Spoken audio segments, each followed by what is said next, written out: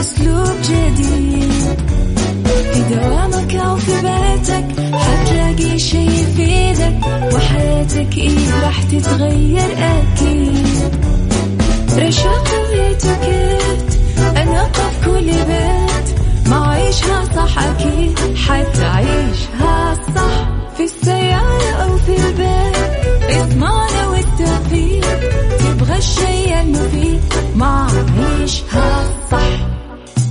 الآن عيشها صح مع أميرة العباس على ميكس اف ام. ميكس اف ام هي كلها في الميكس.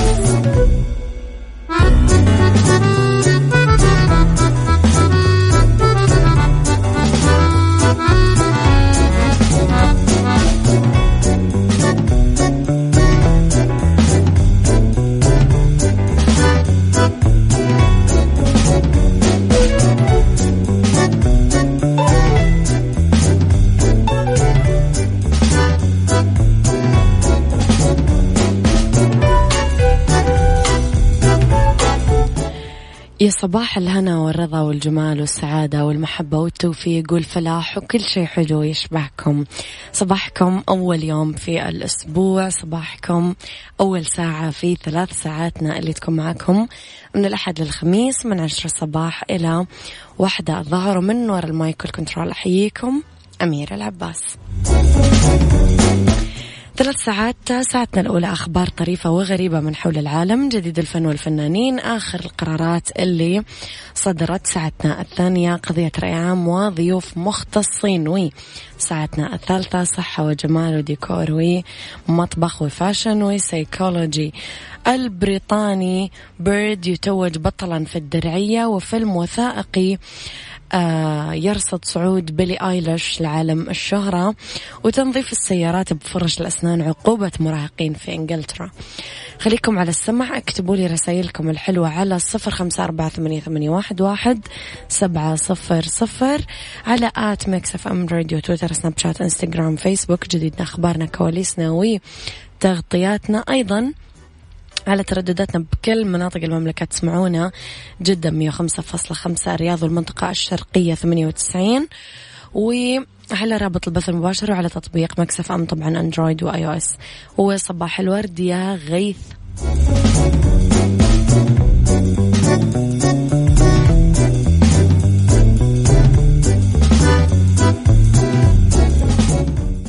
عيشها صح مع أميرة العباس على ميكس اف ام. ميكس اف ام هي كلها في الميكس.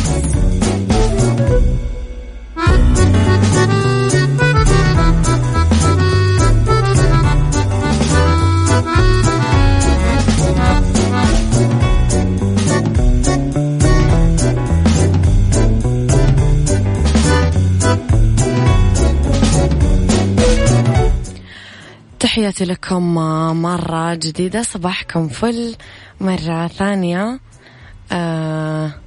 صباح الخير يا سارونا.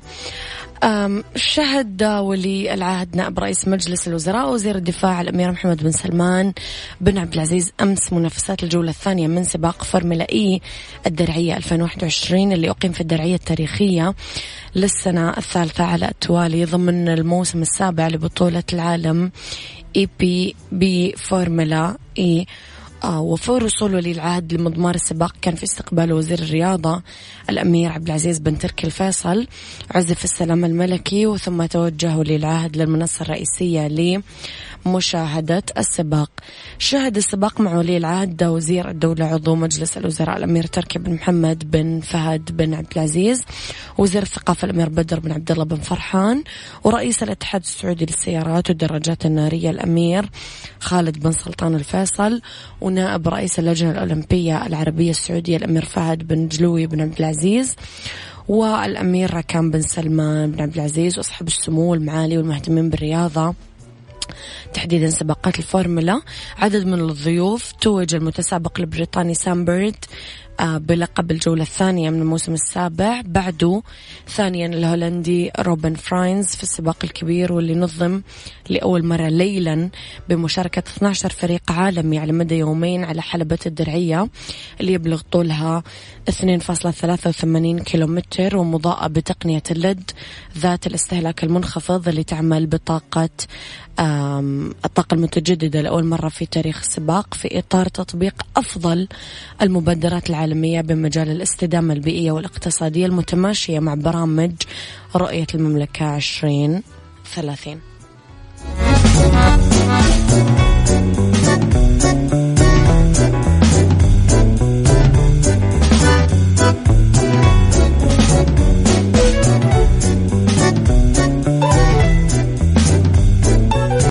عيشها صح مع أميرة العباس على ميكس اف ام. ميكس اف ام هي كلها في الميكس.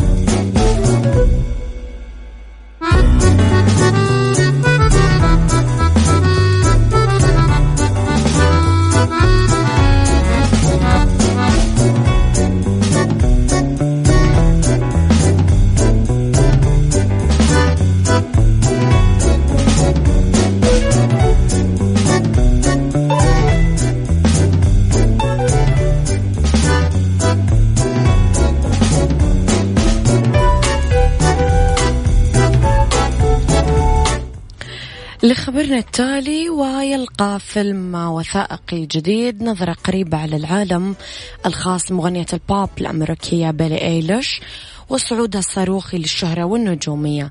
يستعرض لقطات لها وهي تسجل موسيقى في بيتها، تجتاز اختبار القيادة، تمر بتجارب الحياة المختلفة، وتلتقي مع ملهمها جاستن بيبر. يعرض فيلم بيلي إيليش The World A Little Blurry العلاقة الوثيقة بين المغنية وكاتبة الأغاني الأمريكية وأسرتها، يضم مقاطع من عروضها على المسرح، لقاءاتها مع المعجبين، وفوزها ب5 جوائز جرامي أفضل جائزة في مجال الموسيقى. التقى مخرج الفيلم لأول مرة مع إيليش المعروفة بفخامة صوتها الفريدة لما كانت في سنتها 16، وصفها أنها صادقة ورائعة ومرنة ومرحة، وشخص رأيت أنني سأحب أن أصنع فيلما عنه. يضم الفيلم مقاطع مصورة لإيليش وهي طفلة، وكذلك أثناء إعداد ألبومها اللي تصدر القوائم الموسيقية. وينتهي الفيلم بحصولها على جوائز جرامي في العام الماضي، عندما أصبحت أصغر شخص يفوز بأهم 4 جوائز منها في ليلة واحدة. هشام الزهراني، صباح الخير يا هشام. We love you more.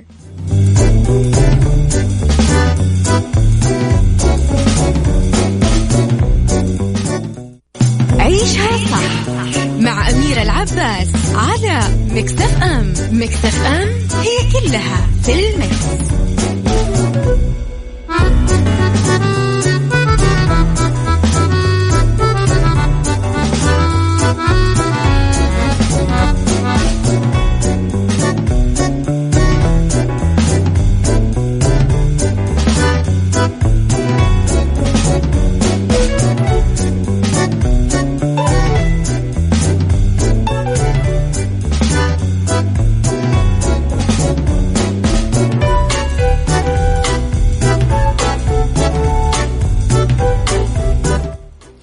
صباحكم سعيد وعمركم مديد مرة ثانية. خضع مراهقين 2 لأحد أساليب العدالة الإصلاحية القديمة في شرق إنجلترا بعد ما أجبرتهم الشرطة أنهم ينظفون سياراتهم بفرش الأسنان عقبا على رميهم الطين على أحدى السيارات.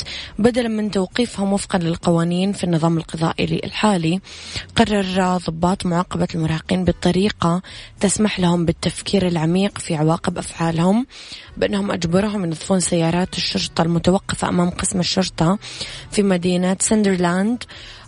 قال ضباط قالت تحديدا ضابطة الشرطة إيما كاي أنه طريقة معاقبة المراهقين وجدت دعما من آبائهم اللي قدموا للشرطة فرش الأسنان لاستخدامها في تنظيف السيارات، حسب ما نقلت صحيفة بريطانية. أوضحت إيما أنه رمي الأشياء على المركبات المتحركة ممكن يكون أكثر خطورة مما يدرك هذول المراهقين، وهذه فرصة مو فقط للشباب المذنبين اللي تحمل مسؤولية أفعالهم، لا كمان لضباط الشرطة للتفاعل معهم وتوجيههم في الاتجاه الصحيح. بدورهم أثنى السكان المحليين على طريقة الشرطة في معاقبة المراهقين، واقترحوا استخدام طرق مماثلة على نطاق أوسع لضبط السلوك المعادي للمجتمع. أنا حبيت الطريقة جدا، فيها كذا تقويم للسلوك. أعتقد إيش رأيكم؟ تتفقون معي؟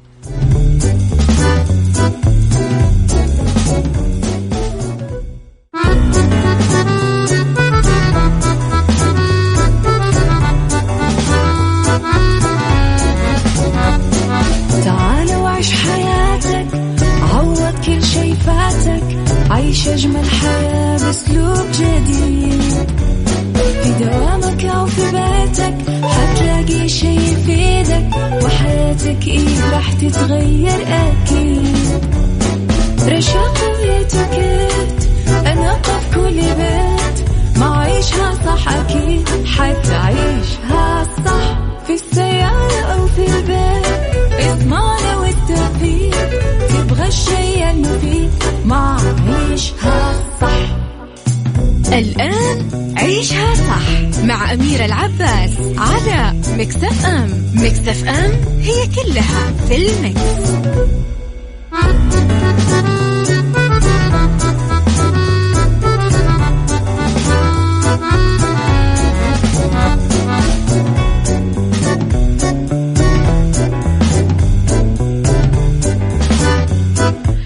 تحياتي لكم مرة جديدة، صباحكم فل مرة جديدة. أرحب فيكم من وراء المايك والكنترول، أنا أميرة العباس. في ساعتنا الثانية على التوالي في هذه الساعة اختلاف الرأي لا يفسد للود قضية، لو الاختلاف الأذواق حتما لبارة السلع. توضع دايما مواضيعنا على الطاولة بعيوبها ومزاياها، سلبياتها وإيجابياتها، سيئاتها وحسناتها، تكونون أنتم الحكم الأول والأخير بالموضوع. وفي نهاية الحلقة نحاول أننا نصل لحل العقدة ولمربط الفرس. في اعتقادنا أنه مفاهيم مثل التفاؤل، الأمل، الاطمئنان ونحوها صارت شديدة الحاجة والأهمية في هذا العصر تحديدا. ليش؟ لأننا نعيش في رتم يومي سريع وشديد الحركة والتغيير، وسط هذه الحالة تكثر الإحباطات وتتزايد حالات التشاؤم، ويفقد كثير من الناس الأمل بالنجاح، بالإنجاز، بالتميز. برأيك هل التفاؤل سبب من أسباب النجاح والإنجاز؟ وكيف ممكن نكتسب القيم الهامة لمواجهة ظروف الحياة؟ قول لي رأيك على 0548811700.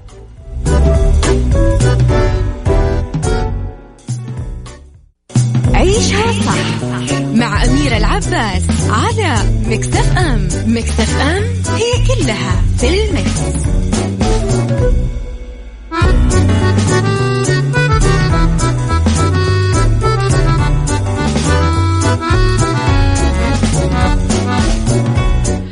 وصباحكم خير مرة جديدة. في واحدة من البنات كانت زميلة دراسة لإحداهن في الجامعة، وهي تروي القصة تقول أقدر أقول أنها قدرت تتفوق علينا كلنا وتجاوزتنا. نعرف عنها أنها جدية ومثابرة ومجتهدة، وأنها في دراستها الجامعية كانت من 10 الأوائل. التقينا فيها قبل فترة من الزمن، ما كانت هي الصديقة المجدة ولا الصديقة المثابرة، لا، ولا هذيك البنت الذكية المتحفزة بالنشاط وذكاء. كانت واحدة ثانية تماما، إنسانة محبطة فاقدة للأمل. المشكلة أنها تقول الحين فهمت الحياة.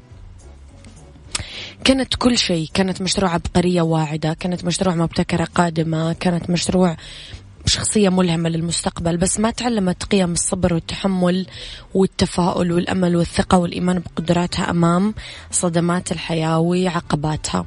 تعلمت أمور كثيرة بس فقدت العزيمة بأهم لحظات حياتها وبأهم وقت. انكسرت بسهولة، تراجعت ببساطة، وكأن إحباطها كان سهل جدا. توقفت عن إكمال مسيرتها،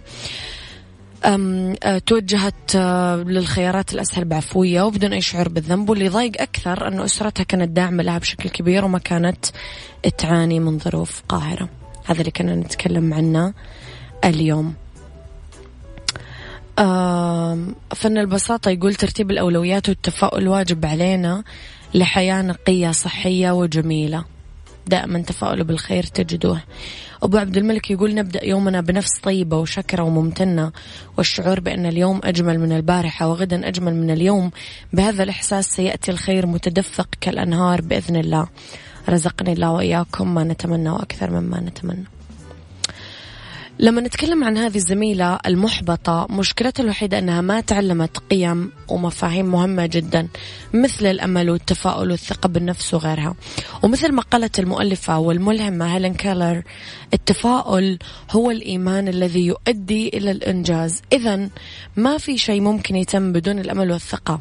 غذوا أبنائكم وأطفالكم بهالقيم والمفاهيم بدري وفي مراحلهم العمرية الأولى، فقد تكون سندهم قدام مطبات الحياة وسدهم أمام التنمر والإحباطات ودفاعهم الوحيد في مواجهة قسوة الحياة ومشاكلها.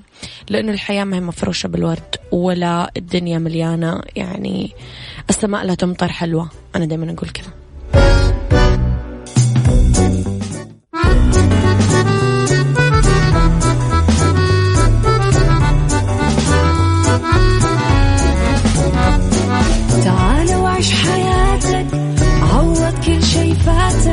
عيش أجمل حياة بأسلوب جديد. في دوامك أو في بيتك حتلاقي شي يفيدك، وحياتك إيه راح تتغير أكيد. رشاق ويتوكيت أنا قف كل بيت، ما عيشها صح أكيد حتعيشها صح. في السيارة أو في البيت اسمعنا والتوفيق، تبغى الشي المفيد ما عيشها صح. الآن عيشها صح مع أميرة العباس على ميكس اف ام. ميكس اف ام هي كلها في الميكس. يا مساء الفل والجمال والسعادة والمحبة والرضا والتوفيق والفلاح وكل شيء حلو يشبهكم. تحياتي لكم من وين ما كنتم تسمعوني. تحياتي لكم في كل مناطق المملكة، وفي ناس قاعدة تسمعنا حتى من برا السعودية. تحياتي لأهل المغرب، تحياتي لأهل الخليج العربي، تحياتي لأهل بلاد الشام. في ناس قاعدة تسمع. تحياتي لمصر الرائعة. يعني في كثير ما حتى أتفاجأ أحيانا ببلدان في ناس حتى في يوروب قاعدين يسمعونا. فتحياتي لكم من وين ما كنتم تسمعونا على رابط البث المباشر على تطبيق ميكس اف ام أو على تردداتنا بكل مناطق المملكة. صباحكم ومساكم دايما مليء بالخير اللي يشبهكم يا أهل الخير. في ميكس كيتشن اليوم نتكلم على ساندويتش الحلوم المحمص مع الجرجير، في سيكولوجي أعراض نوبات الهلع والأسباب المؤدية لها، وفي بالدنيا صحتك تفاصيل بسيطة للوصول إلى الوزن المثالي. أما إذا كنتم من الناس اللي يدورون على التمويل الشخصي، فما لكم إلا شركة النايفات للتمويل، واللي تقدرون من خلالهم تاخذون تمويل نقدي فوري بدون تحويل راتب وبدون كفيل. تتوفر طبعا برامج التمويل الشخصي للأفراد بدون تحويل راتب وبدون كفيل شخصي. عندهم كمان برامج خاصة بتمويل المنشآت والشركات الصغيرة والمتوسطة. إذا حابين تستفسرون الزيادة وتاخذون معلومات اتصلوا على 92033666.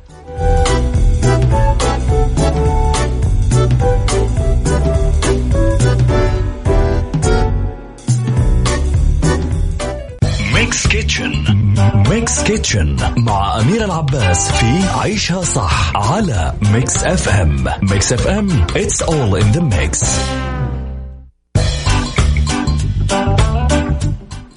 في في ميكس كيتشن نتكلم أنا وياكم على ساندويتش الحلوم المحمص مع الجرجير. مدة تحضيره 20 دقيقة، يكفي ل3 أشخاص. الخبز العربي راح نجيب 7 قطع صغيرة، جبنة الحلوم 200 جرام مقطعة للشرائح، زيت الزيتون ملعقة كبيرة، الطماطم حبة مفرومة دوائر، والجرجير نص كوب ورق. نسخن زيت الزيتون في مقلاة، نحمص الجبن الحلوم لين يتحمر، نوزع الجبن الحلوم بالخبز، بعدها الطماطم والجرجير، وعلى طول تتقدم السندوتشات وب1000 مليون عافية.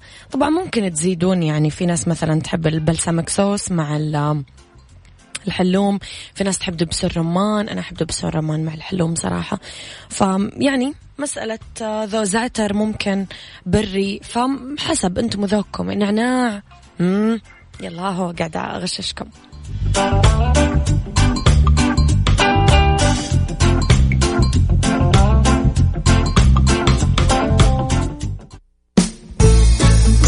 سايكولوجي مع أميرة العباس في عيشها صح على ميكس اف ام. ميكس اف ام it's all in the mix.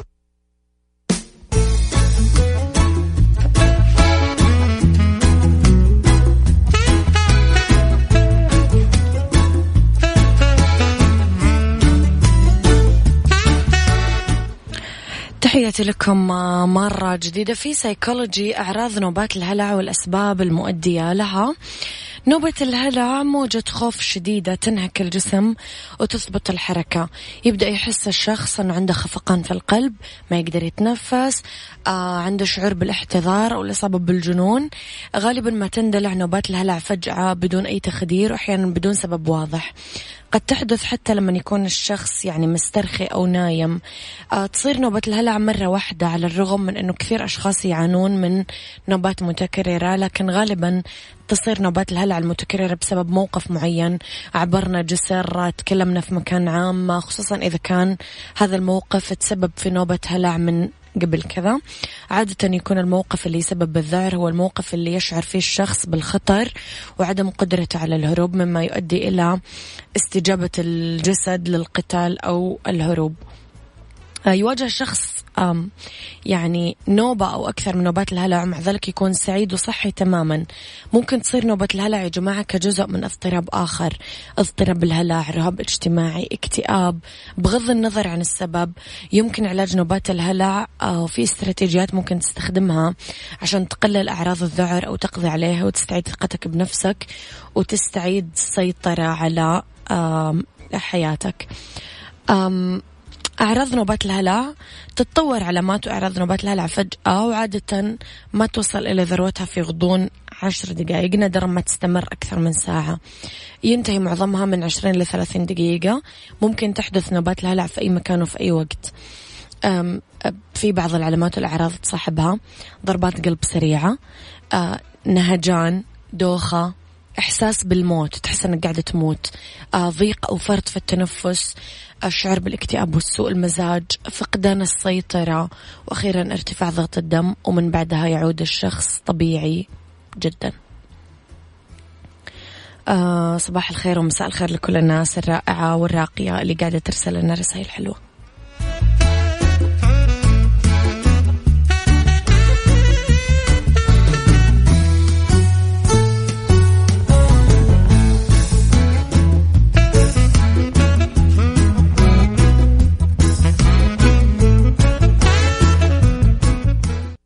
عيشها صح مع أميرة العباس على ميكس اف ام. ميكس اف ام هي كلها في الميكس.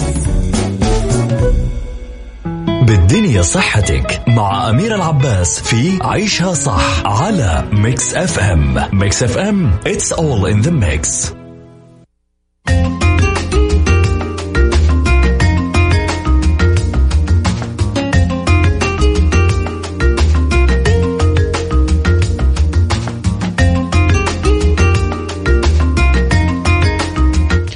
لأنه بالدنيا صحتك نتكلم على تفاصيل بسيطة نوصل فيها إلى الوزن المثالي. أغلب الناس يعرفون أنه تناول الأكل الصحي هو المفتاح لإنقاص الوزن، بس نسبة قليلة تعي ضرورة الانتباه كمان للكم المتناول من الأكل الصحي، وأهمية أنه نحسب السعرات الحرارية المناسبة لكل جسم عشان نخسر الوزن بصورة سلسة وأكثر سرعة. تفاصيل بسيطة ممكن تكون المسبب الأساسي اللي قاعد يمنعنا أنه نوصل للوزن المثالي. الوجبات كبيرة الحجم، ينصح الأخصائيين أنه ضروري نختار المأكولات الموزعة بحصص صغيرة، وفي حال عدم وجودها لازم نقسم الوجبة لحصص أصغر.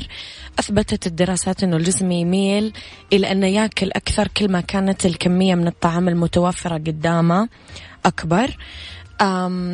مشاركة الغير في الطعام في عطلة نهاية الأسبوع يواجه البعض صعوبة أنه يحافظ على الخيارات الصحية بالأكل ويروح لخدمة توصيل الطعام وإلى آخره. والمطاعم معظم المطاعم تقدم وجبات تتجاوز الوحدة منها احتياج الفرد، فخبراء التغذية يقولون أنه شارك أحد ثاني بالوجبة عشان توفر عدد كبير من السعرات الحرارية.